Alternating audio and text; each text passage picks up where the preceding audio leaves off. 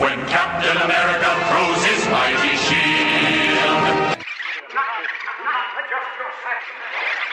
The TV fans are taking over. This is Across the Airwaves. You're different. Now, don't let anyone tell you that you have nothing to offer. Second chances don't come around all that often. I suggest you take a really close look at it.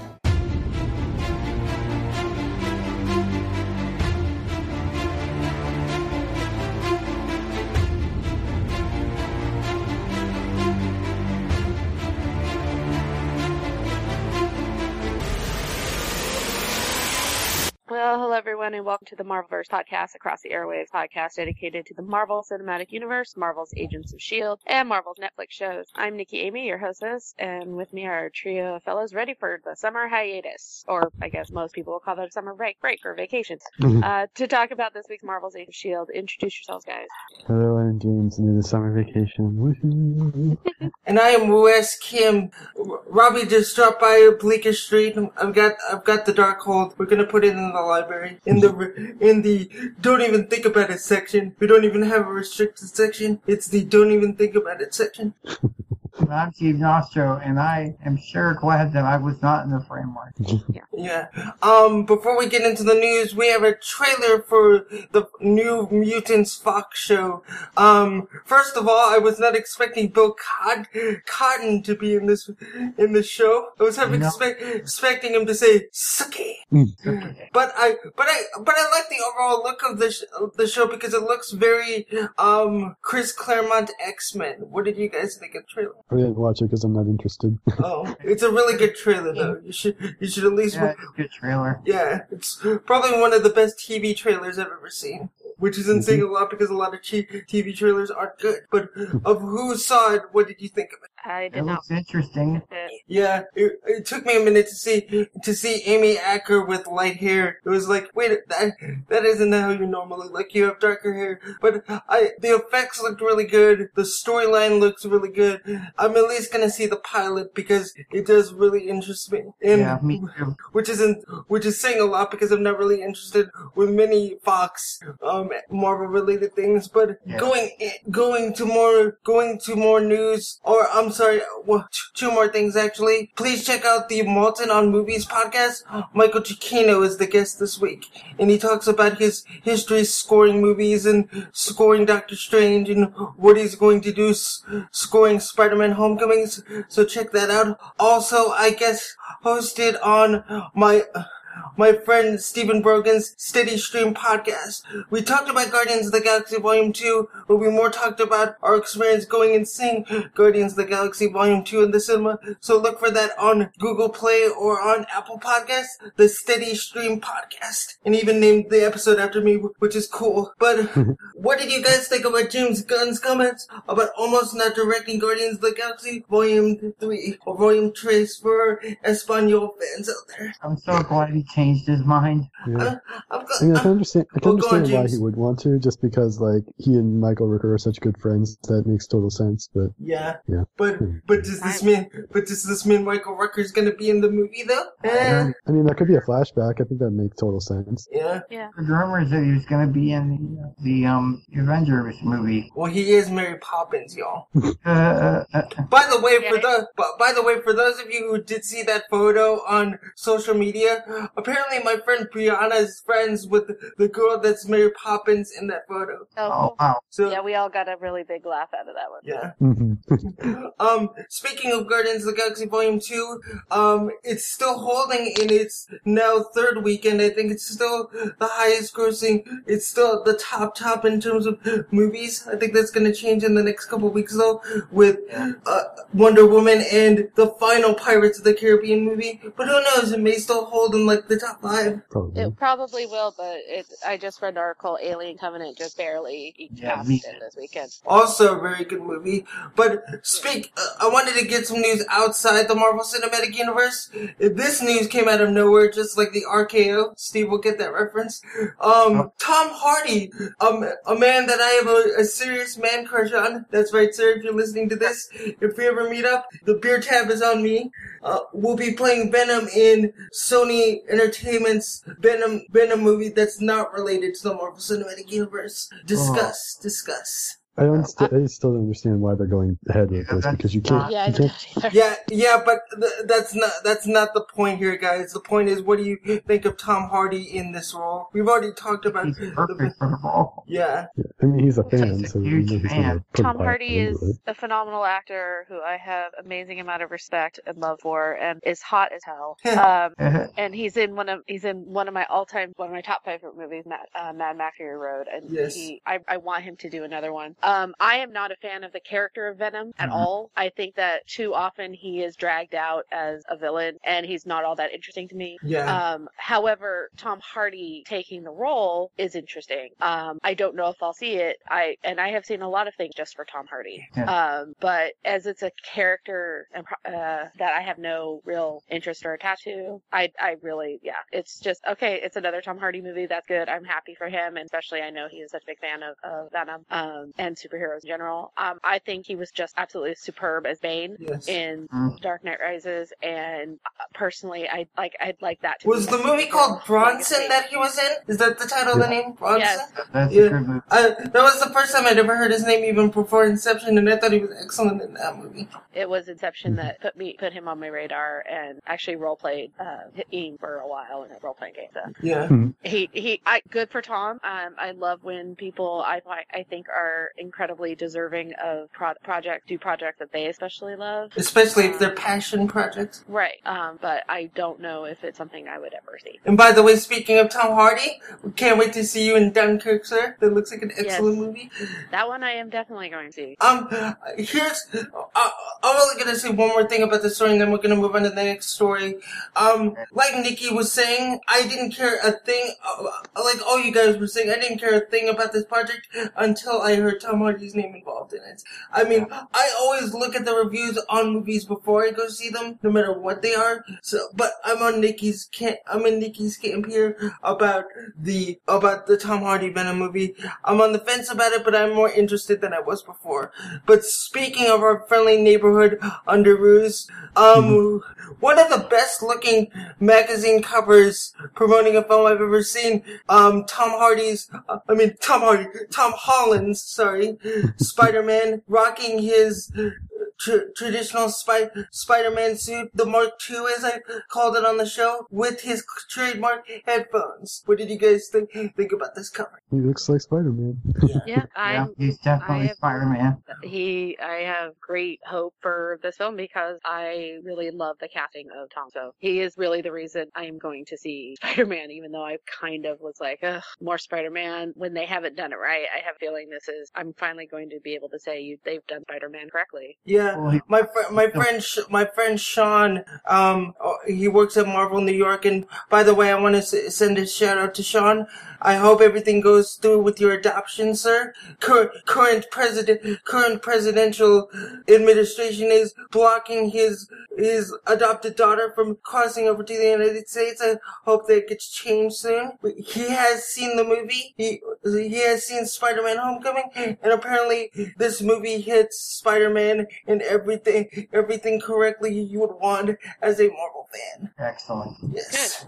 Speaking of Spider-Man Homecoming, they're estimating $135 million for opening night or opening day. We haven't seen those kind of numbers since Spider-Man 3. I think that's a relatively good number for an opening for an MCU film. What do you guys think? Yeah. Yeah. I think it's very bold considering saying how let down we've been by Spider-Man, but I think a lot of people are really confident in what we've seen so far and are excited about it, who would normally have been like, another Spider-Man? Yes, but this is why there's been so many promotional stuff about it. And by the way, thank you to Steve for giving us the link for that awesome Twitter link from Michael Cicchino, conducting the orchestra to do the traditional Spider-Man theme. Thank you, Steve. One thing about the Empire article I wanted to mention is Tom Holland's desire to play Peter Parker well into his 30s. He really wants to, like, you know, progress as the character would progress in the comics. This gave me even more respect for Tom Holland than I already did, because he really wants to invest in playing this character. Much like Hiddleston, much like Robert Downey Jr., he really wants to not just make this an acting gig. He really wants to get a breath of the character for the rest of his career. Yep. Another thing that I wanted to mention, Kevin Feige said in a recent interview that he wants all of the Marvel characters back under one umbrella. He's got ideas for bringing them back together, and I'm just gonna throw this out just for argument's sake. The only way you could bring in the mutants at this point, and spoiler alert for anybody that's not seen or read the story, you've all read House of M, have you? Kind of. I know a lot about it. Instead of Scarlet Witch saying, and this is all Hector Navarro, my friend over at a Hyper RPG, that came up with this idea. Instead of Scarlet Witch saying no mutants, she just goes mutants, and that's how the X-Men are brought in. Sure, that's a glossy way to bring them in, but really and truly, and I know a lot of people have said this, do you really want a rebooted X-Men to come into the MCU? I don't know. Yeah. It really depends on what you want. It really depends on how well they can, like, differentiate them from the Inhumans. Yeah. So. Yeah. But it's one of my dreams to see, like, a version of Secret Wars. Maybe not Secret Wars as we know it, but a version of Secret Wars 1 in the Marvel Cinematic Universe. This really interested me. This is one of our last news stories. ABC set out their fall lineup, but Agents of S.H.I.E.L.D. isn't on there. What you guys... It's starting in January is what I read. Okay, so are we gonna... It's a delayed start, so they wouldn't put it on the fall schedule. So are we gonna get a half of a season of Agents of S.H.I.E.L.D. then? No, it's gonna give you a full season, but there's not gonna be any breaks at all. Okay. So it's just gonna be one 22-week. And starting it in January means that they could shoot all the way through from July when they go back to when it airs, so that they could have the 22-week. Okay, so are we just gonna get a half a season of Inhumans then? Yeah, Inhumans is only gonna be 10 episodes. Okay. Yeah, that was the original idea anyway, was just to have it be almost like a mid-season show. Yeah, and some people are taken aback by this promotional picture for Inhumans. My friend Sean Gerber over at Superhero News said, well, it's like a family photo, and it's a family photo where not all the family members get along, but they're kind of pretending to smile just for the sake of the photo, and I really agree with him on this. Sure, Serinda Swan's hair still doesn't look good, but... Oh my god, it's horrifying. But still, one little detail about a character that I'm familiar with is not going to say, down with this show, I don't want it, dishonor on you, dishonor on your cow. Also, I found the synopsis that was released for it on Entertainment Weekly, where it was like, the synopsis is that there's going to be the show is going to have like the Inhumans royal family being overthrown by a military coup or something like that, probably started by Maximus, but I think he's going to go with them anyway to try to like hide himself and cover his back, and then they end up in Hawaii, and that's going to be like, which is why they're shot in Hawaii. Right, so they're going to like, the story's going to take place in Hawaii, and it's going to be their reconciling with, it's like going to be a big family drama in Hawaii with and actually I had an idea about that too, which was that I can't remember the name of the character who like is able to go underwater, but I imagine if he does go underwater, he might find VJ down there, and like maybe they can bring VJ in as like a sort of bridge into Agents of of Shield, but not a really not like one that's huge, but like one that they could potentially use. And I'm not saying we're gonna see this character in the show, but references to Namor. Well, we Namor, can't. yeah. We can't. Well, that's still up in the air. We've not gotten like a straight answer of do they have the rights to Namor or do they not, because it's not like one of those forefront characters like the Hulk is. No, but it's one of the oldest problems that Marvel has had with rights. It's like not. I think it even goes beyond before Fantastic Four when those rights were sold or leased or whatever. But yeah, nobody knows really who has all the rights to Namor. The MCU, like Kevin Feige has said, we can't use him. Yeah. So I don't think Namor is going to be a part of it or even mentioned, because you can't say his name, can't even say Submariner, because whoever owns it can. It's or if it's Universal. owned, it's like it's owned between Sony and 20th Century Fox or something. No, There's it's something really Universal. weird. It's Universal. Universal. It's something really weird that it was how they worked it out, and unless they give the rights back, we can't even mention. Yeah. Well, I'm just saying, water, underwater. That's just where my mind goes. But Well, we all want to see a Namor. I mean, most of us anyway, really like that character. We'd love to see that character brought to Marvel Cinematic Universe. But nobody seems to want to do anything with him because Universal has had the property for how long and nothing's happened. yeah, which just like says to me, like, then if Kevin Feige or somebody really wants to use him, then they go to legal and say, okay, what's the deal here? And or they know and they're just not sharing it with the rest of us. But in our last news item, I wanted to mention this as kind of a last thing because it is Agents of S.H.I.E.L.D. related. We on behalf of the Marvelverse podcast want to send our condolences to the family of Powers Booth, who played Gideon Malik. Well, we didn't know his name was Gideon Malik at the time, but he was in the 2012 Avengers film, and he had a quite significant run in the third season of Agents of S.H.I.E.L.D. And he died right after we recorded our podcast last literally week, that so that's why we night. didn't mention it that week. I think it's I also kind of think it's ironically sad that in 1 year, Brett Dalton has pretty much lost his two mentor figures on Agents of S.H.I.E.L.D. Yeah. Yeah. I really liked how they brought Gideon Malik into Agents of S.H.I.E.L.D. just because, like, I was thinking to myself, that guy looks familiar, who is that? And then somebody on Twitter mentioned to me, oh, that's one of the members of the World Council. I really liked how his storyline played out, and I really liked what he brought to the show, and he will be missed. He was a truly amazing actor with a long career, and if you've never seen Deadwood, he was simply just impeccable. He played good guys, he played bad guys, He was great in like, really, Tombstone. yeah, he was, and He also had an amazing voice. Yeah. he did that deep, and it's a loss to film and television, and it's a loss to his family, and it was just shocking. Yeah. He was such a good person. Yes. Mm-hmm. One of my favorite things from the third season of Agents of S.H.I.E.L.D. is his voiceover when he's explaining the mystical side of Hydra and just how he says, I know you want to cut the head off of S.H.I.E.L.D. and watch it writhe. I thought that was a great line reading. Always something that stuck out in my mind. I always Yeah. wanted him to do animation Yeah. because he had such a unique voice, and I thought that since I watched Deadwood. But I remember growing up watching him. He was somebody I always was really happy to see his name on things. So it was very sudden and sad, and my thought and love go out to his family and his other fans because. That was a loss, just like Bill Paxton. But with that, we need to go to our very special main event this week. And what are we doing today, James? You okay, Nikki? Yeah, I'm fine. I'm okay. You sure? You sound like you. You know how emotional I get. He's emotional, stop it. Okay, so we're discussing episode 22 of season 4, the season finale titled World's End, as Ghost Rider makes a surprising return and calls on the team to stop Ada from ending the world. Which is a very good thing. We need to stop her from ending the world. Before we go any further, I need to say this. This is the most badass Ghost Rider interpretation I've ever seen in my life. Yeah. Robbie is back. I want him to stay. I want him to come back. I want Gabriel Luna to always be on the show.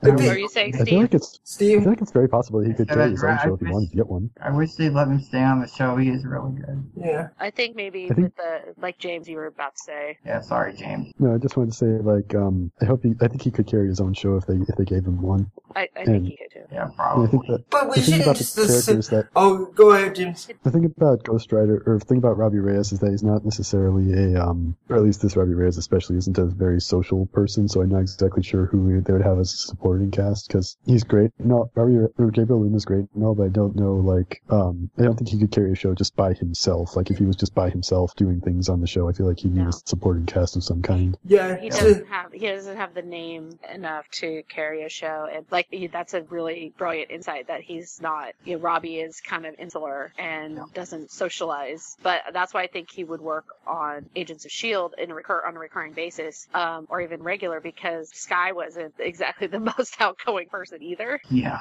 And I think that he would make an excellent ally to Shield. Maybe not a I'm member sure of he, Shield. I'm sure he'll probably pop up at some point, because I like how they kind of emphasize that Robbie Reyes and the Ghost Rider, really, both of them are kind of, in effect, sorcerers. They're not the traditional sorcerers, but they are sorcerers, because there's the Demon Rider, who's another host of Zarathos in the current comic book series, Doctor Strange and the Sorcerer Supreme, who is a sorcerer. And so I like how they kind of played that element up, and they definitely made it seem, they definitely made the connection to Doctor Strange with him clear in the show. So. Yeah, and I don't think it's an accident that the portal that Robbie creates to get in and out of our world, it looks exactly like the portal they used to open with the sling rings. Yeah, it looks like he's going to Camertage too. Yeah, and just by mountains. And here's the thing I loved about this episode, just from a writing standpoint. There's all these little Easter eggs to what we've already seen in Phase 3. We got our Captain America speech from a couple people in the cast. We also got our Doctor Strange disappearing, reappearing in different places. We had a Pac-Man reference. Nice little nod to Guardians of the Galaxy Volume 2. And we even got a Spider-Man reference with the Midtown Transit. Yep. So, I really love, and thank you, Jeffrey Bell, who wrote the episode. Love that you called the entrance the Hellmouth. Really appreciated that. Nice little nod to Buffy the Vampire Slayer. Yeah. I thought Robbie on this episode, I've loved him from the beginning, but this episode really, his impact was felt even more, and he's actually seems like he's got a greater grip. Robbie Reyes has a greater grip on what's inside of him now, and he's not fighting it as much as I feel like he did before. He's like come to terms almost that this is who he is now, and he's just like, and he's really doing what's right. Well, I think he understands that phrase that, that Spider-Man is famous for, with great power comes great responsibility. He understands the responsibility he has as the Ghost Rider. But looking back toward this season with Robbie, they were holding back on the character of Ghost Rider for this specific reason. And I love how a lot of things in this season 4 come full circle in this one episode. I love that Soupy and Ophelia are pretty much like Boris and Natasha. Yeah. Or for you Joss Whedon Angel fans, Lila and Lindsay from Wolfram and Hart. I love this, the like back and forth of I hate you too, I need you too. I hate you more. Yes. I love their interactions. I also love that I love Mallory Jansen to just look of fear every time the Ghost Rider showed up. Yeah, it was like, I did not account for this. Yeah. I do not understand what's going on. I don't know how to respond to this. And Robbie's confidence just in going after her was just, he was single-minded, it was determined, he knew exactly what to do, and I think she surprised him a little bit in what she could do, especially like the Gordon ability to teleport stuff. But I think it was the first time, we ever saw Ada scared. Yeah. And truly scared, not pissed off, and not realizing that fear that she had when she realized what emotions were, when she was feeling emotions. But she was scared for her life. It's almost like her simulated flesh from the Darkhold, like subconsciously knew who that guy was and why he was, and why don't fuck with him, and why he was there. And I really loved how Gabriel Luna kind of channeled like John Bernthal Punisher, in the sense of, I got a job to do, you need to get the hell out of my way and let me do it. Yeah. Yeah. I mean, I'm pretty sure Gabriel's a big Punisher fan too, so that makes total sense. Yeah. Mm-hmm. And I loved, cause what do you think this is called between Robbie and, Daisy? Is it, I'm kind of attracted to you, but I'm kind of not? Are we friends? What's going on here? I think they're allies. I like how they played it. Like, they don't know what, it's kind of like what May and Coulson have in this episode too. It's like, what are we? Are we gonna go down this road? No, because there's so many more important things that we need to do first. Yeah.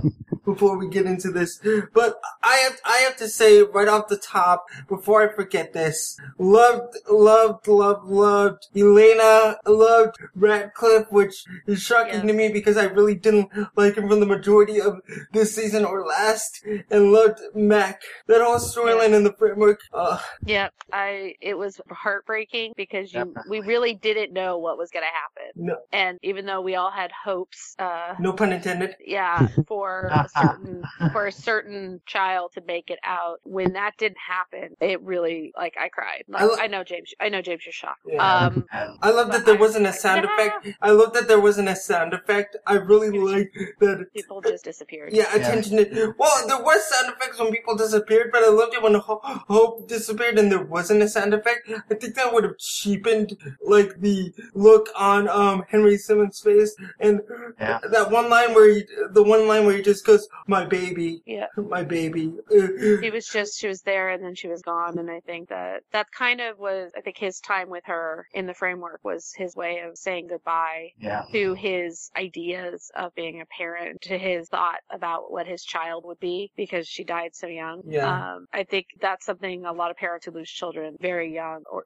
in infancy really have trouble letting go of, is they had dreams and aspirations for their child, and they have You to almost not said just... something. You almost said I it. know. You not only have to mourn the loss of your child, you have to mourn the loss of the child thought and the life they were going to have, or the life you envisioned for them. Yeah. It's like I've had friends who have children born with special needs, and they have to go through a mourning process, because that's when you're expecting a child, you don't expect complication. You expect your perfect child, and you have to let go. Or your healthy child anyway. Yeah, right. That's how my mom went through with me when I was diagnosed. Yeah, my mother and my father were like the same way in terms of helping me walk. Like, they went to everybody they could, did everything they possibly could, and one of the doctors finally said, no, it's his brain.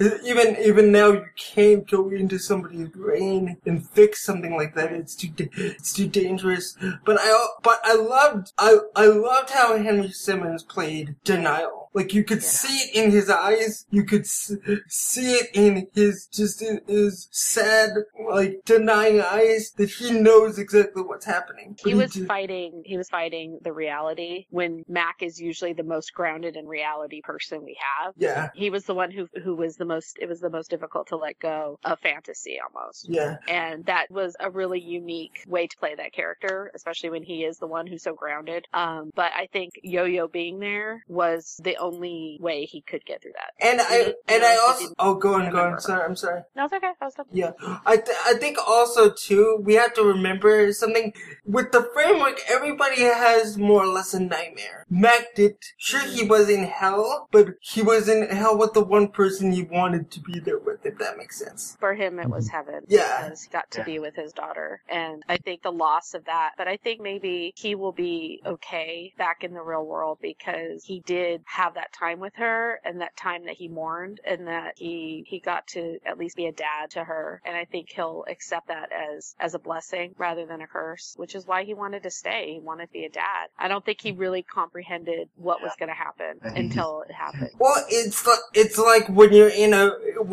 let's say you're in a dream, not a nightmare, but a dream, and everything's right. Why would you ever want to wake up? Right. And to paraphrase Rod Stewart, wake up, Mac.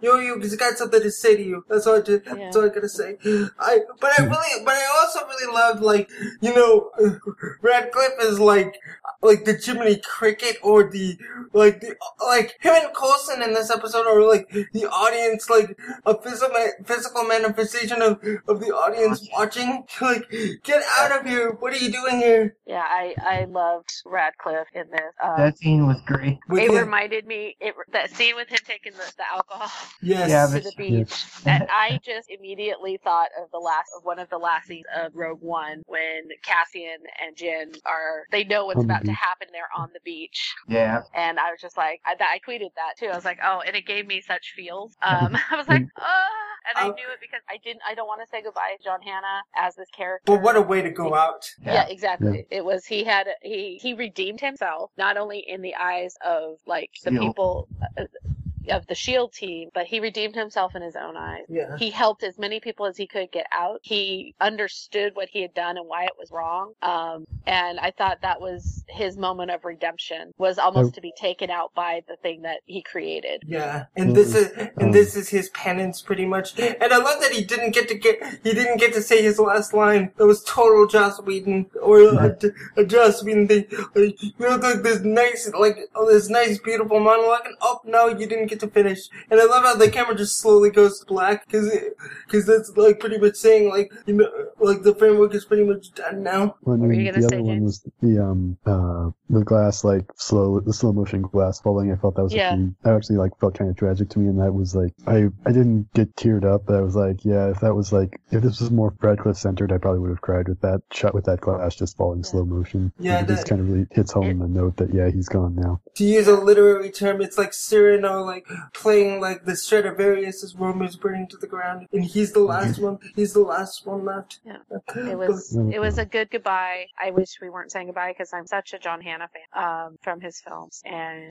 I thought he got a worthy goodbye. Yeah. And as much as I hated saying goodbye to Hope, more for Mac's sake than for her own sake, I thought that she fulfilled what he needed. And you understand, and the writers made Hope, and it's a really hard balance to do, especially for the young performer. Cute, but not like hamming it up cute, not overdoing it. And like everyone says, you understand why Mac would not want to leave this girl. Oh God, yeah. It's that choice we don't want to have to ever make. Yeah.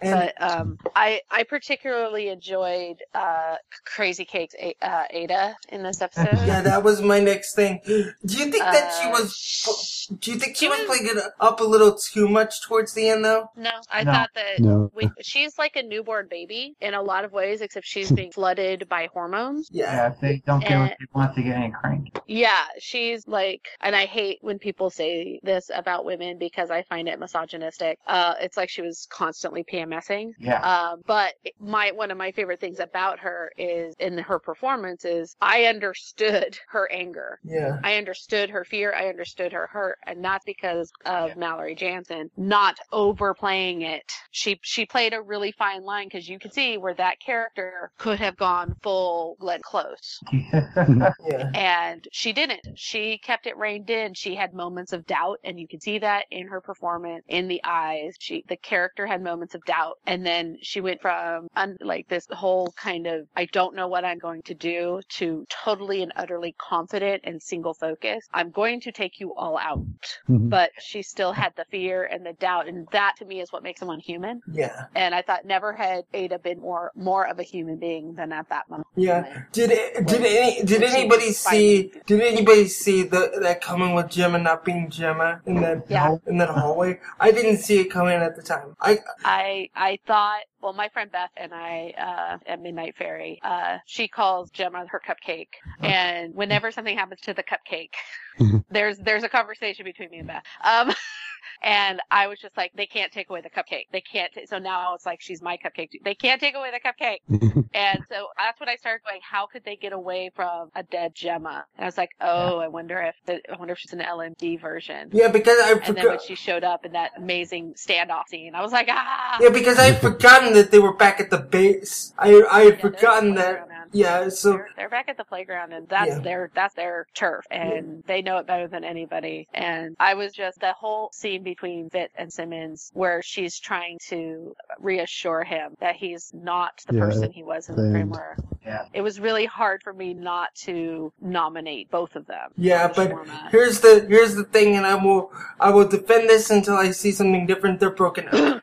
They are broken up. They are not together right now. Especially the look that Simmons gives Fitz when he tells everybody else to go, and he wants to take the fall for everything. And we'll get into the assassination thing a little bit later. But everybody else is like looking at Fitz like, what are you talking about? Jim's the only one that's saying, like, looking at him like, you know you're not wrong. Right. Yeah. I don't think that they were. They're not together anymore. I'm not saying that they're gonna get with anybody else. I'm not saying that, they're gonna stay broken up for the rest of the series. I'm just saying for right now, they're the furthest thing from being in a relationship. I don't think it was clear either way. I think that there's going to be some time absolutely needed, but I don't think a decision has been made because nobody said it, and she was talking to him as both a colleague, a friend, and a girlfriend. So I think that for Fitz's sake, I think for him to come back to a place where he will trust himself, they probably shouldn't have a relationship to manage on top of all that, on top of all these trust issues. They shouldn't be trying to make their relationship work. But I don't know how clear it was that they were done. But like I said, I'm not saying that they're gonna be with other people. Oh, I know. I'm not saying they'll probably find their way back to each other because they did say they loved each other, and so. But sometimes you need that time, especially when you've been through trauma. You need that time just to be alone and to process for yourself. But let's face it. I've seen a lot of relationships on and off TV when people say like they're doing the Ross and Rachel we're on a break thing. Rarely, if ever, do they get back together. I want them to, but again, Gemma's issues are coming to grips with the fact that Fitz did what he did in the framework. Fitz is just getting his head around of who actually am I. Right. Like, well, she's also the one trying to say you're not that person. So I think some couples counseling is needed. But I think that they do need some time just alone. And I think that I think that we come back from the hiatus, they'll either be in process of working their way back to each other. But I don't see them being apart for much longer. Because the reason why they're not together is because they, like Nikki said, it's not because of they don't want to be together. They just have their own issues apart from each other that they need to work through, and they can't do that while they're in a relationship. Right. And then Fitz's incredible guilt, and he even has guilt over, Talbot. Yeah. And what happened, which, another part of Ada going crazy cakes is this weird plot to bring down Daisy and therefore bring down S.H.I.E.L.D. Bring down the Inhumans along with Daisy. Bring down the Inhumans by saying an Inhuman has shot Talbot, even though it was the LMDs who had done it. It's like Inhumans Days of Future Past, essentially. And I think this is anybody definitely scared? going to affect the Inhumans TV show for sure. Well, yeah. Like there's no way that the Inhumans are going to be, the Inhuman royal family is going to be welcomed with open arms to Hawaii no matter what happens, because there's so much paranoia about the Inhumans already, and I know the Inhuman royal family doesn't have anything to do with them, but they're going to have to convince the world of that. But I have to say, great job on making Talbot more unlikable than he already was in the previous episode. Yeah. Like when he's talking to Coulson on the phone, he's like, that's not good enough. I want another pony. That's not good enough. I want an extra kick. I'm glad that he survived because I do like Adrian Pasdar. I thought he was shot in the face. He was shot in the upper forehead. He was shot in the chest, and the upper forehead. I was like, the upper forehead. Well, he survived it, and it happened time. But I really, I used to have a huge crush on Adrian Pasdar back in the '80s. So, yeah, no disrespect to Adrian Pasdar. I don't have a problem with him. I have a problem with Glenn Talbot. I always have him in the Hulk Ups. Maybe this will make Talbot a better person. I don't know. I'm just glad that they didn't kill him for the Inhuman sake and for S.H.I.E.L.D.'s sake, that Talbot survived it. And they just are going to have an uphill battle trying to prove that wasn't really Daisy. But they do have the Inhuman, they do have the LMD Daisy, so they can prove it that way, because, they killed her, so to speak. I have to say, they probably kept some of the pieces. I have to say, it's definitely a step back for human relations. bond. But it's also going to, make people paranoid about LMDs now, too, because now they realize that Soupy and his little friend, his little, all of the Soupies and all of the his little buddy who went in there with him are, Still I out really there. want them. Yeah, for all we know, to they're work. still up and running. Just Yeah, well, Soupy is now good star in a movie, so Yeah. that actor, which is drawing a load of controversy, and I totally understand it, and I stand with the people that are offended by But- his casting. But going back to this episode, I'm sorry, but this is just the first thing that came to my mind in terms of Talbot's assistant, the way she's talking to people. I'm thinking to myself, you're still a virgin, aren't you, Missy? Oh, let's not go there. No one's that uptight and that bossy for no I reason. But beg that's to differ. but that's just my opinion. That's just my She's opinion. military. She's Yeah, military. well- She's probably like all on board for whatever Talbot nonsense is, Yep. because that's what happens. You're in that kind of position, is that you start follow- to, yep. yeah, thank you, and you Yeah. start to kind of Follow say, yeah, she's following orders, and she's probably, And she's believes probably in a still lot of the same things. and she's probably still dealing with her privates. Moving on. Oh, let's not be misogynistic. Oh, Liz. well, I my love- God. I'm a degenerate. What can I say? I thought she was just being hysterical, and I hate when people call women hysterical because that is a sexist term. I'm sorry. She comes from- She wasn't being Why? hysterical. She wasn't being hysterical. It She is was. actually. I don't think a lot of you guys. She wasn't being hysterical, she was being annoying. Talbot's trying to be the Inhuman's friend in this case. Yeah, I agree. Writing that down. Never call. Here. Never call. My point is, she was being Never annoying call and a woman hysterical. Can you guys hear me? yeah. Yes, I can hear you. I'm trying to Yeah, listen. sorry, James. Yeah. I totally agree, James. I think that he was trying to be more understanding and to show He's trying that, to be there. He's trying to help them. right. Or he's trying to help I himself, absolutely he's trying to help himself by helping them. Let's be honest. Like, Well, we don't know that. I Yeah, but he Talbot still is- wants. I, still wants. I never trusted Talbot. I didn't in the comics. I don't here. I'm just saying, like, I hate it when people who have no idea what they're talking about want to take control. Like, that, like, in small circumstances and big circumstances, like, again, I wanted me to punch that girl in the face is what I wanted. What were you going to say, James? Yeah, anyway. Okay, very, very elaborate, James. That's all I really had to say, though, is that like he's just trying to be their friend, and he's trying to defend the Inhumans' like public reputation from like Soupy, for example. So it's just Yeah, but again, I know, I it's don't hard think for- I don't think that's the benefit of the Inhumans. I think he just wants to protect himself and to not create anarchy. Because nothing good can come from humanity trying to I hunt. don't think we have enough information either way. I agree. Well, with no, James. this I is think just that my point of he's- view. You can have Oh, it. I know. I'm just saying I agree with James. I don't think Talbot really has the intellectual capability to be like playing Or so many capacity. sides. The capacity to play that many sides. He's such a straight, and this is not true of all military personnel, but it's true of the military personnel that I know, is that they're very upfront. There's not a lot of subterfuge going on. I think that it showed his evolution as a character from someone being so anti-inhuman to someone who is being willing to be accepting and to try to do what's right. And I think that's the influence of the SHIELD team on him and what he's seen and what he's experienced as a de facto member of SHIELD. Yeah, but I don't buy it because I don't trust anybody in that three-piece suit. Well, he's wearing a military uniform, not a three-piece suit. Still a version of the three-piece suit, but going more towards the end of the episode, I loved Coulson's idea. I did not see it coming. No. I thought it was absolutely brilliant. And I should have known when he was wearing because we gloves, saw it was in like Yeah.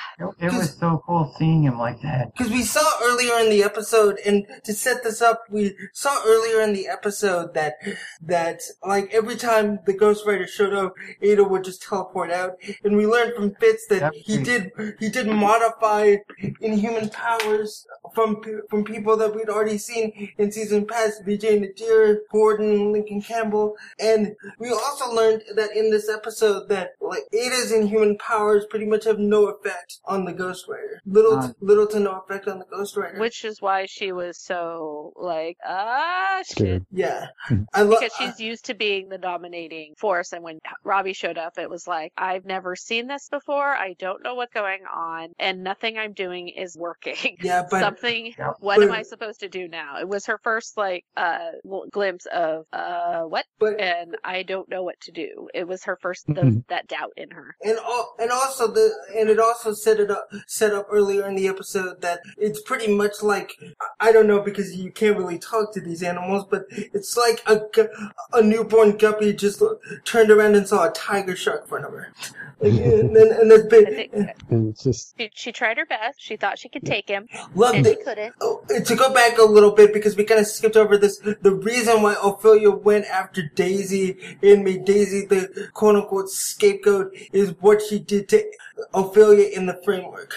well, yeah, That's and also it's just like she's the easiest target because she's an Inhuman as well as being in the Shield Exactly. agent. So. Well, but to go back to what Nikki was saying earlier, like, she is being vindictive, she's being vengeful, and obviously this actually confirms now that she did feel everything that happened to her in the framework, especially when she got dumped out of the Triskelion by Daisy. But I think that was more of her pride Yeah. Yeah. than physical hurt, because we know that she was an LMD at the time. She couldn't have really felt physical pain in that respect, but it was her, I'm gonna get you back, bitch, Yeah. kind of thing. It wasn't so much that she was- Because to Nikki's point, and you're correct on this, I think it's not that like she injured her physically per se. She's the first one to actually like fight back against Man Hydra and win. Yeah, and that's why. And I love the effect shot. I love the fight scene with Ghost Rider, Daisy, and the LMDs. I love the kind of returning back to the quippy Joss Whedon dialogue of never say you can't stop me because you know what? Oh yeah, that. Uh-huh. I was part of me like with Coulson taking on the Ghost was I was so happy for Clark because of what a Marvel fan he is, and how cool was it that he got to be Ghost Rider for a few minutes. Yeah. I mean, I was just like, I was shocked by what happened. I was like, I did not see that coming, but it was also the best solution to that problem. And Clark got to be Ghost Rider, and Coulson got to be Ghost Rider, and it just, that whole sequence, the writer gives you a certain amount of power, but most of it comes from the person, and it just made Coulson, like, his goodness and his integrity and his dignity, it was all there, and he was using the Ghost Rider to do something for the better, and I just was like, oh my god, this is amazing. And to backtrack a little bit, because some people may have forgotten that earlier in the season, remember, the Ghost can't be transferred, because we saw it in Mac earlier. It got knocked out of him, right? Not knocked out of Robbie or something, and it went to Mac. It can jump to people if need be, and no. Well, go on. The thing is with this though, like Robbie and Coulson talked about the deal that was made, and I think one of the things in that is that Coulson, the thing about the Ghost Rider especially, like it's the spirit of vengeance, and Coulson doesn't really have any vengeance to enact in this case. So I feel like there's something that he made a deal with the writer, and what is that deal? I don't want to see Coulson next season die for a second time, and they just cut to somebody help me, Daisy. Why would you say that? Here's the thing about it, though, it's like that's a supernatural reference for those who don't know. But here's the thing about it, though, is I feel like Coulson's lack of vengeance is probably what was why he had to make the deal, because Robbie had a lot of vengeance in his heart, Mac had a lot of vengeance in his heart, but Coulson doesn't. So I feel like Coulson sell his soul? I don't think he sold his soul necessarily. I think he retained his soul. Yeah, I think the thing is, like, he just has to. I feel like he owes the writer something at this point. Like, if the writer comes to him and needs something to happen, then Coulson is going to have to be forced to do it, or he will. Or a writer can come back, not necessarily Rob. There was a deal made, and Coulson needed the spirit of vengeance to protect him in going up against Ada, because he was the one who had to take Ada down. Yeah. And he was the only safe one. Yeah. By having the writer. Because he has no vengeance. I think that's the other thing too. Is like he can't be corrupted by the writer. He's Exactly. Like Yeah, May, because- Fitz, Gemma, Daisy, they all have some kind of vengeance in their Yeah. heart that they want to enact, but Coulson really doesn't. Elena, Mac, they all have vengeance, but Coulson does not. Coulson doesn't, and I think that's absolutely correct, James. It was just like, that's why it worked, and I think the payoff was they gave Robbie the Darkhold. Yeah, obviously. I don't think that there's anything else the writer will come for unless... Well, no, because Robbie said, like, I don't envy you, and Robbie said, I was about to say the same thing to you, so I'm pretty sure that Robbie, like... Yeah, there is a deal in place, and not just for the book. Like, the writer wants something, we just don't know what it is. I kind of took that as because the writer can sense feel your thoughts and knows what you're thinking and knows what you're feeling, that when it went back to Robbie, it kind of had the, like, Coulson's thoughts and feelings in it, and Robbie was like, I don't envy what's going on in your head, the trouble that you feel you're in, or something like that. Yeah. But, I think it's really interesting if Coulson owes the writer a favor. And honestly, let's be honest, we need to remind our audience again, Nikki doesn't want any Mephisto going after her Coulson. Yeah. Nobody messes with Coulson. But But somebody does. But speaking and of it Coulson pissed me and May, off at the end of the episode. but before we get there, we need to mention one last thing. I love the just subtle interplay between Coulson and May. Yeah. Where they're not sure what this is, but let's just, it's kind of like, let's go on a date, not an official date, but let's just have a drink together. Yeah. Let's talk about it. Let's see where it goes. Kind of like a divorced couple that hasn't seen each other in a long time. And they're Or in maybe like a... No, let me high finish, school please. Let me sweethearts. finish. Yeah, that's what I was thinking, James. Let me finish, please. It's a divorced couple that's like, okay, we haven't been together in a long time, and we don't know where we are, but let's have a drink, let's talk it out, and wherever we are at the end of this, we are. It's like a high school sweethearts thing. I think Yeah. it's better though because they never had a bad moment. Either one works, but Steve, I need to give you credit for this one. Going into the last couple scenes of the episode, I could believe that this is Sword. Not necessarily Marie Hill's involved, but I could believe that this has something to do with Sword. Which for those who don't know, and this is a quick version of this, Sword is basically Space Shield. Yeah. And I think it's going to take place in the future a little. That was the Well, only not thing too I far, could but- think. Yeah. When they were sitting at the diner and they were all eating, and then all of a sudden they froze, and that guy had that device, I was just like, wait a minute, what? At first Did I anyone thought it else was think that- Hydra, but then I thought about it. I think the device looks like something that was in Iron Man 1, but I don't know Yeah, if that's... with Thank you, I thought with that Obadiah Stane using that freeze technology. Yeah, I thought that too. So maybe it does have something to do with maybe that Stark. technology that Stark Yep. just disbanded that part of his business, and maybe somebody took the technology that. Yeah. But I was like, wait a minute, how are they doing this? Does this mean my first thought was, are they still LMDs? That was the other Because thought too. I was like, what?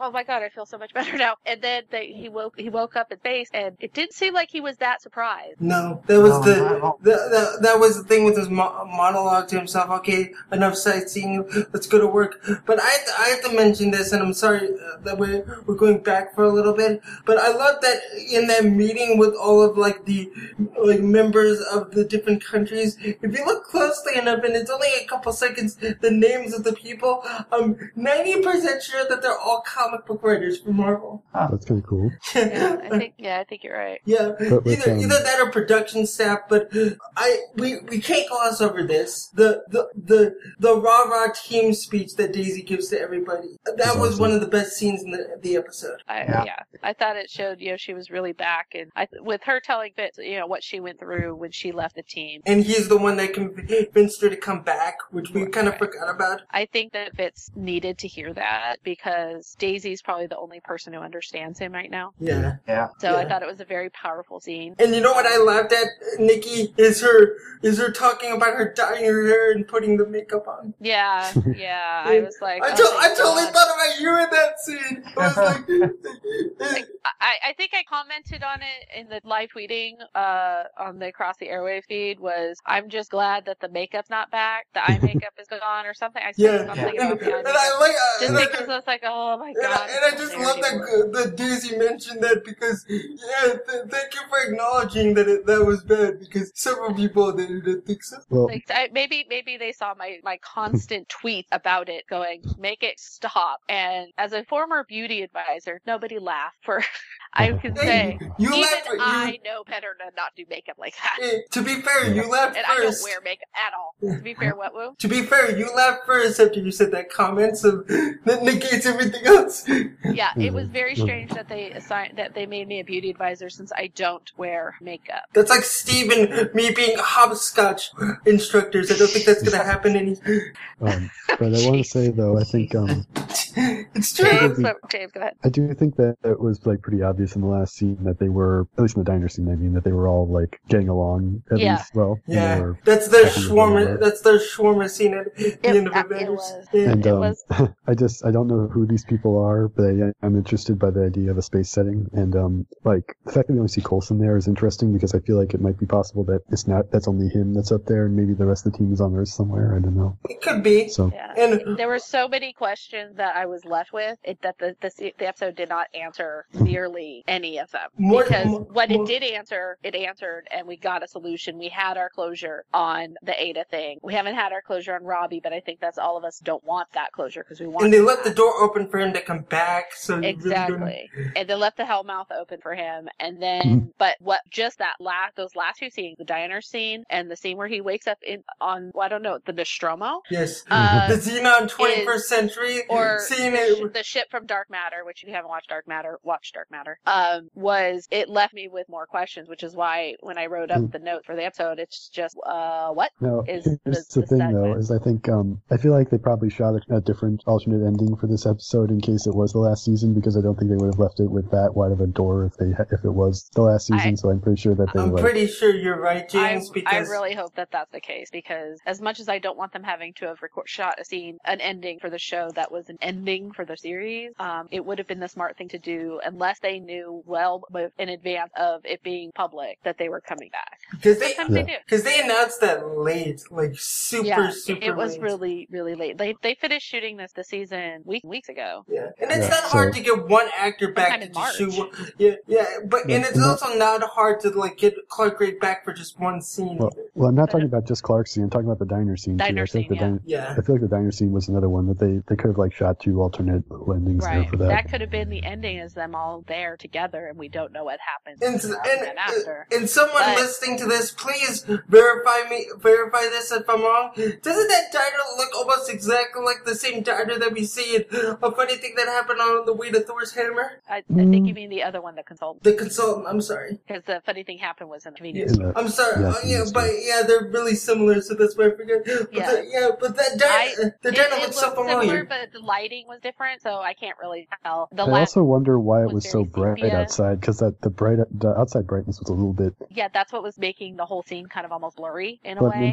It's just like what kind of setting would have that besides like either a desert or something artificial? Because I'm pretty sure. That's what really hinted to me that they might be LMDs, because me too. It seemed like a stage. Did not seem like it was a staged thing. Like there were like house lights out there, like shining in, and it just didn't seem real. But I think that's done on purpose, of course, because they like the executive producers want the audience to not necessarily understand what is going on here at all. Well, they did a good job. Yeah. But I also, when Coulson was in space, I also thought, ooh, this is how they bring him into Infinity War. That's my other thing that I wanted to. Space. That's the other thing I want. Maybe he's going to meet the Guardians. Maybe he's going to do this. Maybe he's going to do that. Maybe he's going to do this. That's why I was like. That's what I was thinking too.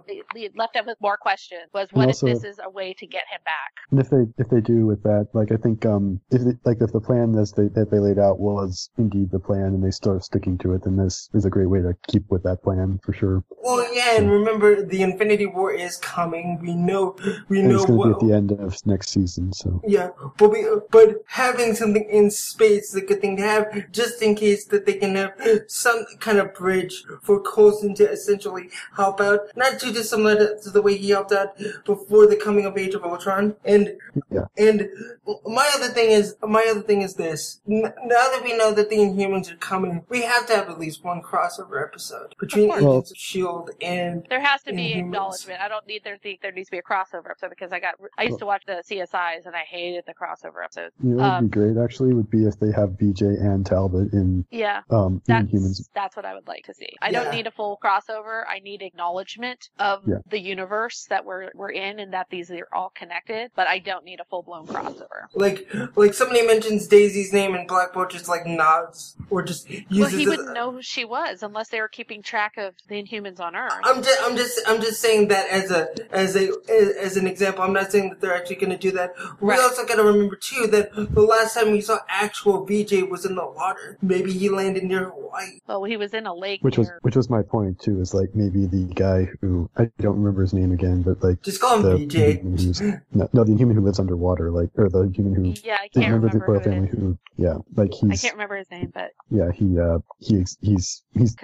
trained to. He can exist underwater. So what if he finds VJ down there? Is my point. And brings him to about other Inhumans. And there's another interesting point. The Inhuman series can start like with the royal family coming to Earth and actually seeing what humans' reactions to Inhumans are. Like that could be and I think essentially the beginning. And I think Maximus is going to use that to his advantage because if he says that, look at how these people treat our kin, like Black Bolt's going to try to rein that in and try to like bring peace with the humans and Inhumans, but then again, like if I think the linchpin is going to be Medusa because she's the one who has to communicate with Black Bolt consent. If she gets if she believes what Maximus says, then he's going to be screwed. And it really, from what we've been hearing about the Inhumans so far, it really does have that kind of Game of Thrones-esque kind of storyline going on here, like the division between families and who should be the real leader. And after I see this, after I saw the preview or like the synopsis of it, and I saw the and I like know what Agents of S.H.I.E.L.D. is doing with the leaving the Inhuman like storyline up for in the current MCU, then I'm really excited for the Inhuman show now, and I really hope that it turns out to be good. And they're relaunching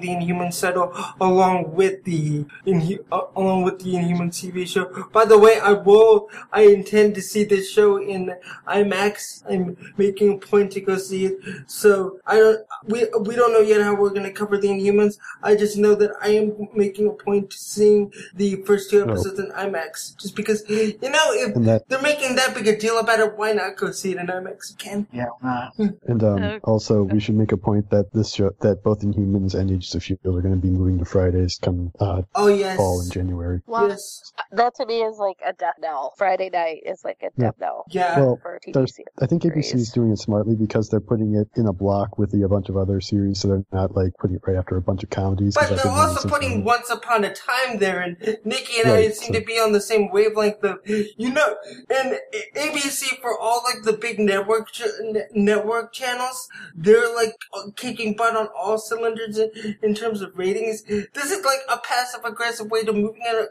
to Friday. Like we don't know if we have confidence in the fact that you're gonna get enough ratings this season, so we're just gonna move you there. And this goes back to what I was saying last episode of it really does feel by the end of this episode that we just saw that season 5 could be the final one. Well, here's the thing also that I want to mention is that even Mark Kolpak is confident that this is actually a good move for the show because we're moving it away from Flash, NCIS, for example, and all that.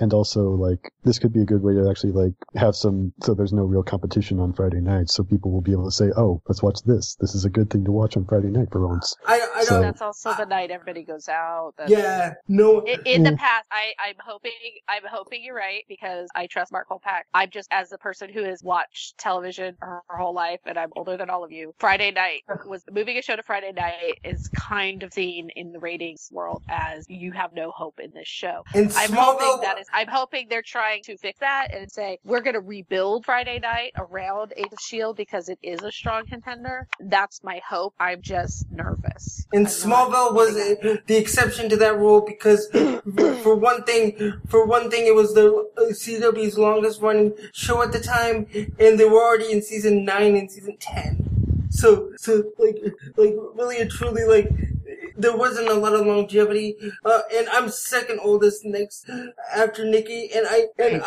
completely. I'm 31. I'm 35. Okay. So Steve is second. Okay. Point is, we all been watching TV a long time, and Friday is not a good indication, not in terms of creative, but in terms of network backing that they want to keep you around. The only thing worse would be moved to Saturday. That's true. Well, The only time a move worked was, I can't even remember, when they moved Big Bang Theory to Mondays and then moved it back to Thursday. Yeah, right. or when they moved Buffy the Vampire Slayer from Monday to Tuesday. But that's the thing, the WB built their Tuesday night around Buffy the Vampire Slayer and later Angel. I don't know if ABC's gonna do this necessarily. well, I mean, they did say that they were trying to create a sci-fi fantasy block on Friday night, so that's Yeah, Well, let's hope. the whole point Well, was. So. Fox did that with X-Files until they moved X-Files to Sunday night. yeah.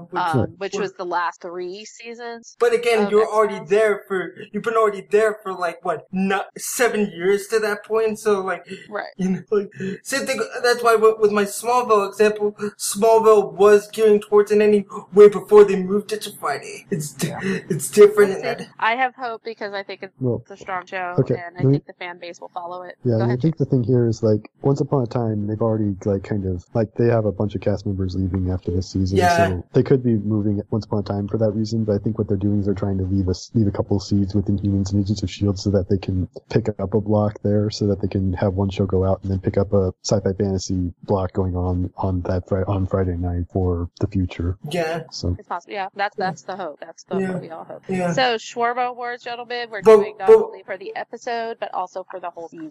And we're gonna give our season long thoughts at the end of the Shawarma Award.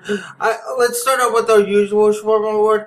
I have to go with Henry Simmons, Matt. same. Definitely, without a doubt in my mind. Yeah. I'm going with Clark And why is just that? because of the Ghost Rider. Okay, but in terms of emotional performance, Clark's was awesome, but emotional Max performance. was emotional, Yeah. more emotional. But Yeah. I thought Clark, acting wise, I thought he played so many different sides of Coulson: the fatherly Coulson, the strong agent Coulson, The wisecracking Awkward. guy. Awkward Coulson. the awkward Coulson, the smart ass Coulson, the sassy Coulson, and above all, he is always unflappable. And he's almost stoic, but he's too funny to be stoic. But our unflappable leader, and I thought that based on just how well he played all the sides of Coulson, and Henry was my runner-up. Yeah. I'm still saying Henry. Yeah, Henry Simmons for sure. Now, I want to put some rules for the season. Well, wait, Steve, you said Henry too, right? Steve, What? you said Henry. right? What? Yeah, I said Clark. Oh, Okay. so it's a tie. So we'll give it to both of them. Okay. Yeah. I want to put down want to put down one rule for the season award shawarma. You can have one honorable mention if you want to. Only if you want to. I've got mine if y'all don't have yours already. I already have mine. Okay, Nikki, you go first. My winner for the entire season is Clark, because of Obviously. all the different aspects we saw of him, even when he was in LMD. I think he's the emotional center of the show, and I think he's just a phenomenal actor, and it makes everyone else around him better. My runner-up for the season will be Mallory Jam. Okay. Do you have a favorite episode of this season? I often don't have a favorite single episode because the show to me is so good. I have favorite moments in each episode. I have things that I find are more powerful. But I think that Clark's performance as a whole is my favorite performance throughout the season, but I don't have a favorite episode. Okay, James. I want to let Steve go first, though. Okay, Steve. You put me on the spot. I have mine like if you. it. I have mine if you want me to go. My Shawarma Award's going for the season to the whole cast. Okay, you can do that. Yay. And do you have a favorite episode? The last episode I liked the best. Okay, rightly so. James. I'm probably actually going to go with Jason O'Mara for the whole season, just because Yes. he gave us a whole arc for a character, and we kind of bought every sort of way his character was being portrayed every time. Like we bought him as like a, And a kind great of way to sleep- go out. Great way to go out. but we bought him as like a sleazy kind of like unsure if we can trust him kind of guy, and then we trusted him when he kind of proved himself. And no matter what he was doing, Jason O'Mara always managed to bring like some kind of heart to Jeffy in a way. Like he was funny, but he was also you took him seriously, and you basically believed that he was a real character. And I think that's one of the best marks of an actor that you can ever have. So I think actually Jason O'Mara probably should gets my vote for the season. And then I think runner up definitely Mallory, just because she's Mallory and she made Ada. She like gave so many different performances over the course of the season that like, damn girl, I hope you get more jobs. Yeah. Do you have a favorite episode? The Koenigs episode. Okay. That was so much fun. Hot potato potato soup. That was so much fun. Yes. For mine, it's actually the opposite of James. My season-long Shawarma award goes to Mallory Jansen. Like what everybody said, from being like the awkward nude girl in the first episode we saw her in, to what we saw at the very end of World's End, fantastic. Simply fantastic. Because we knew she was going to be a big player in the end. We all knew that. But we didn't know how or why she was going to be that. And the way the writers crafted that was so expertly done. Like, it's some of the best storytelling that I've seen in dramatic TV in a while. My runner-up is Jason O'Mara.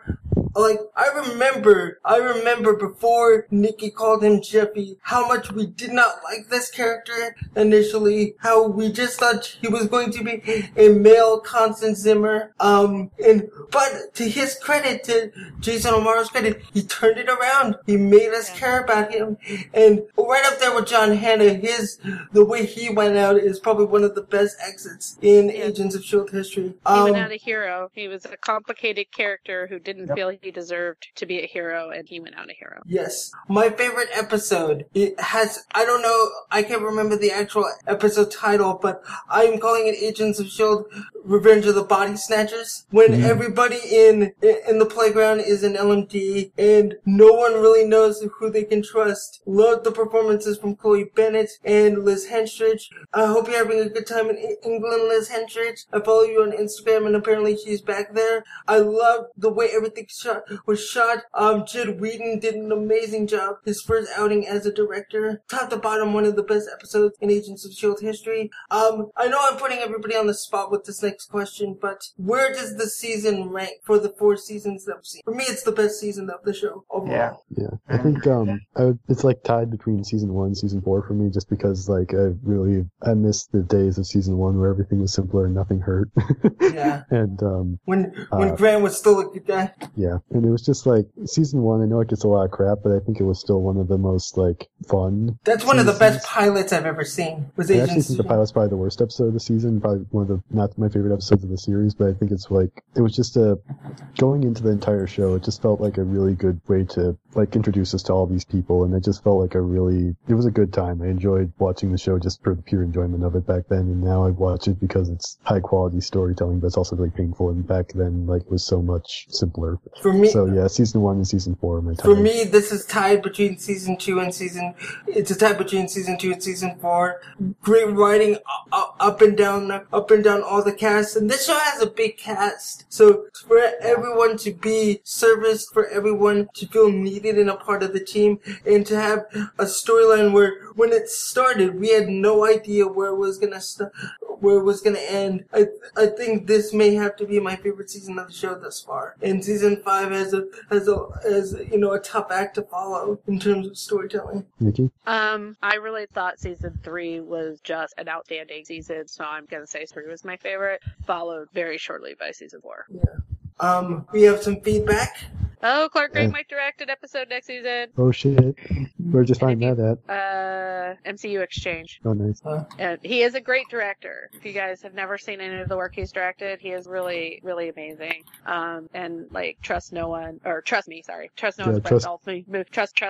was brilliant. If you're a fan of Chuck Palahniuk novels, Clark directed Choke, starring the amazing, incredible Sam Rockwell, which is one of my favorite adaptations of a Chuck Palahniuk novel. Chuck Palahniuk is a very well-known person in the video game industry, if the name sounds familiar. Yeah. He created a bunch of comedy video games back in the early 90s. Yeah.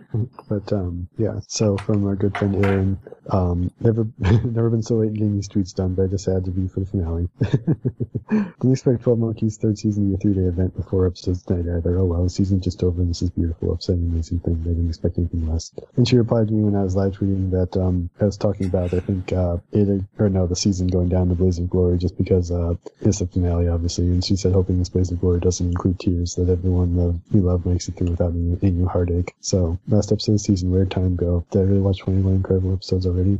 I mean, it does feel like it was shorter, but also longer in a way, Mm-hmm. So, hang on. So, the Hell Charger is back, baby.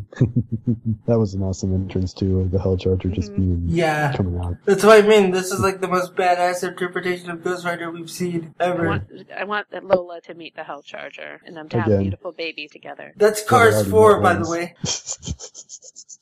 Oh God. Anyway, Coulson and me and the Zephyr won. Is how it's supposed to be. Things are being put right again. You can't explain why you drank that bottle of Hague without me. Maybe it's not getting over that anytime soon. I love it. Yeah, Gemma, that wasn't you. It was me. I can still hear their screams. No, sweetheart, that was a different man. No, that was him. In a very dark space. But Yeah, still him. Can I just wrap Fitz in my arms and never let go? He's been through too much. I mean, yeah, they all have. He's back, this repentant Radcliffe running around the framework, saving people, being wise and caring is my kind of guy.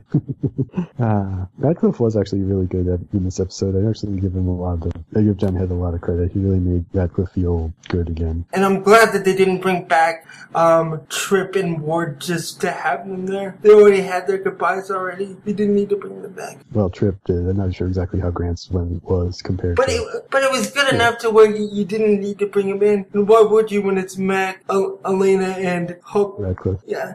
So, can I just wrap Fitz in my arms? Okay, yeah, never mind, I already said that. He's back. Yeah, I said that too. Didn't scroll. Anyway, Radcliffe to Yo-Yo, somebody wants me to save you. Brilliant move by Daisy to put Yo-Yos around the framework. Good one. Such a damn good episode. So many gasp-worthy moments. Can't believe the season's over already. I want Shield to suffer. Fitz, especially Fitz. Maybe don't you, Fitz. This is all your own damn fault. Hey, yo. Of all the child meter emotions with too much power, I still feel sorry for Ada, but she definitely needs to die. Was anyone else actually a little bit, skeptical that she was actually really dead after the Rider got his hands on her? Because, I mean, there were still scraps of her flying around. I was like, No. Yeah. perhaps. No.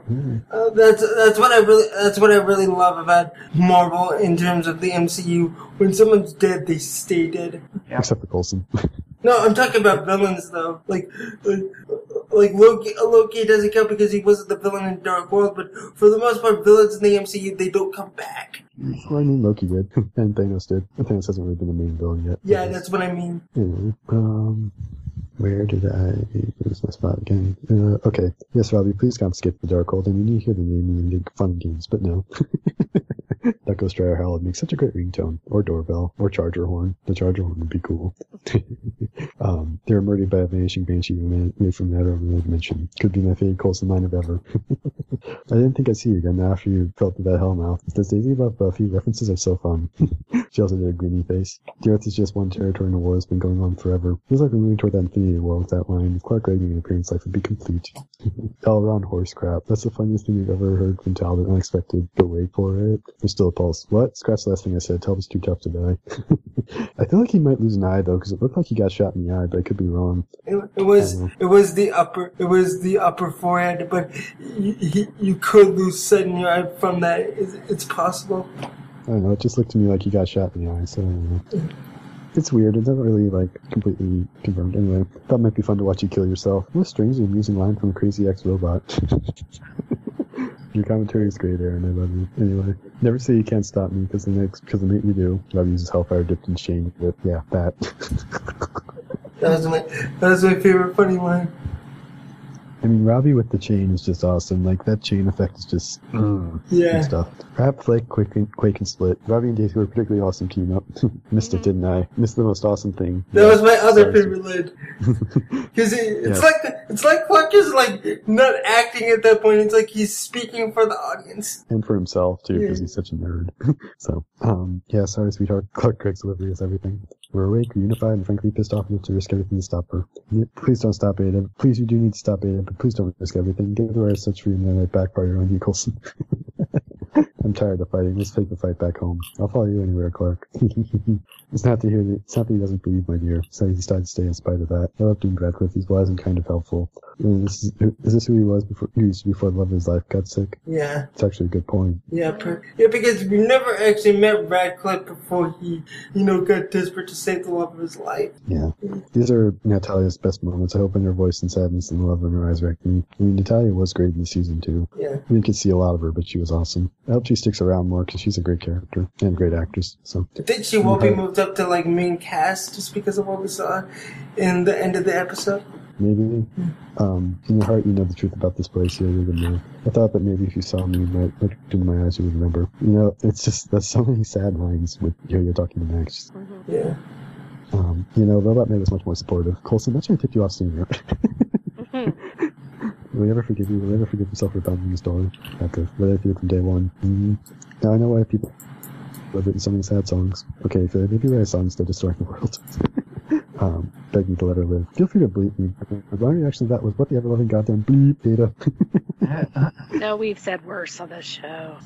Yeah, true. But still. After that stabbing Gem in the chest, I started thinking, nah, there's no way. And I started to wonder. I couldn't have been more surprised with the breath that caught in my throat when they killed Gemma. I knew they couldn't possibly do this again if it's Simmons so soon after everything they've been through. And I thought surely fits it somehow revive her, but also doing this in more pitches to emotion, he seemed a bit too composed to see a pick sticking out of his life chest, pushing him twisted deeper. And it seemed odd that Gemma was suddenly blaming Fitz after comforting him while she already knows how much he already blamed himself. And it's to me that Gemma showed up with a gun, and of course it wasn't OMG Simmons. And then thinking, too busy panicking. I knew something was up, and it was enough to fool the brand new girl. This season 2. I so wanted Gemma to say this line. I distracted you, you big turd blossom. Oh, that would be great. Yeah, because it really is that. It really is like the distracted. It's just so Coulson can get ready to like take out Ada. Yeah. That's because we all know how superb the Casticker is when Fitz is really hurting, and that scene was really amazing. Could I have ever imagined a ghost Coulson? Nope. I love you so much, show. Isn't it? Ooh, wow. That's not the way you want. He deserved it, but yeah, being burned up by the writers, its own personal hell. The world is ending, and I don't want to be done with it. The only person I care about is here. The only person I care about is here too. I don't want to die. I want to be real. This is too sad. Poor Hope. Poor Mac. I was calling out to Mac. I was holding back the tears when he opens his eyes. I legit cried. I was actually really scared there for a second. I thought he really was dead. Me too. Yeah.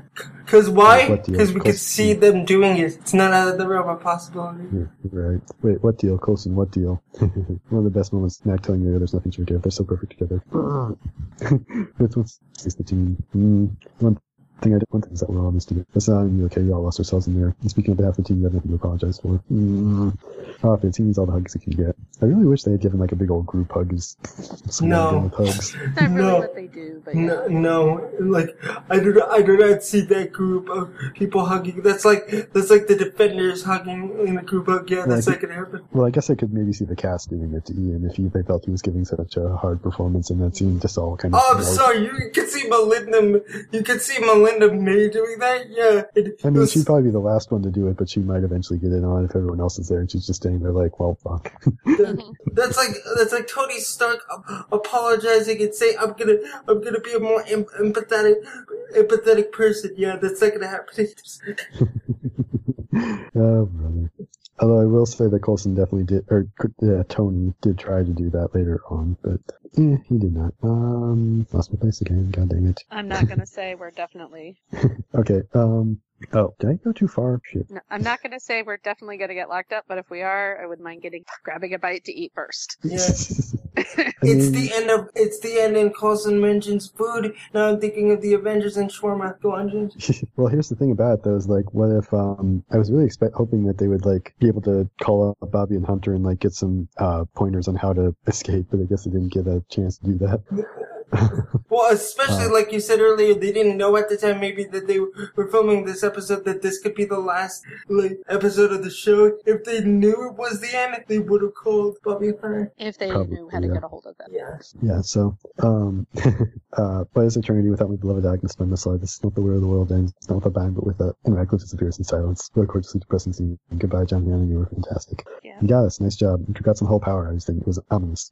Sassy Coulson, the best Coulson. Right, Phil, enough sightseeing. Let's get back to work. What? Spaceship, space station, where are you? So, not arrested then. Is this Space Shield? Is this NW director again? This season, I could never guess where it would go or how it would end. Mind blown again and again and again. This is the first thing I wrote since the last time I tweeted and almost completely forgot. I could never thank Jason, Mallory, or John enough for the marks they made on Agents of S.H.I.E.L.D. Incredible work. And now I have to wait until mid-season to see where this new airspace situation is going to take our beloved agents.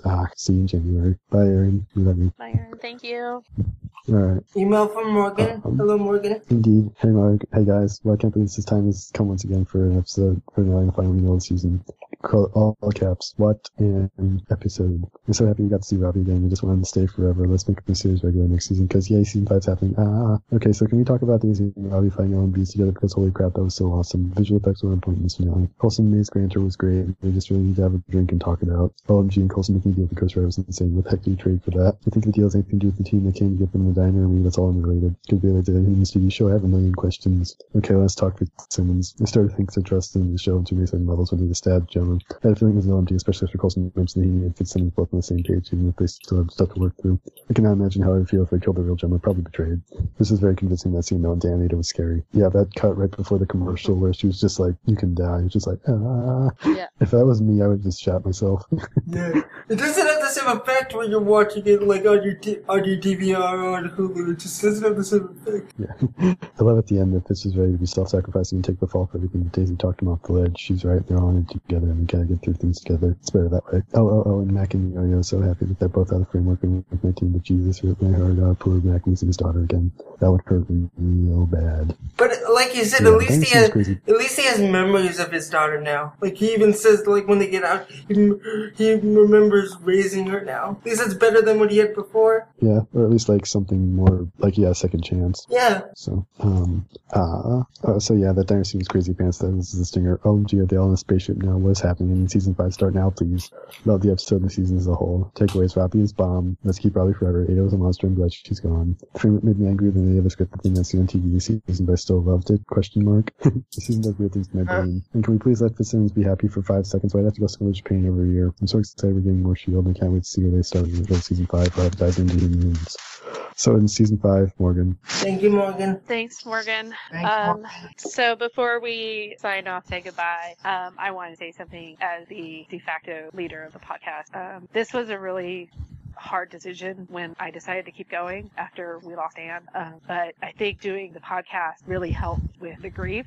Yeah. And I know I could have gone on without my co-hosts, Lou and James and Dave.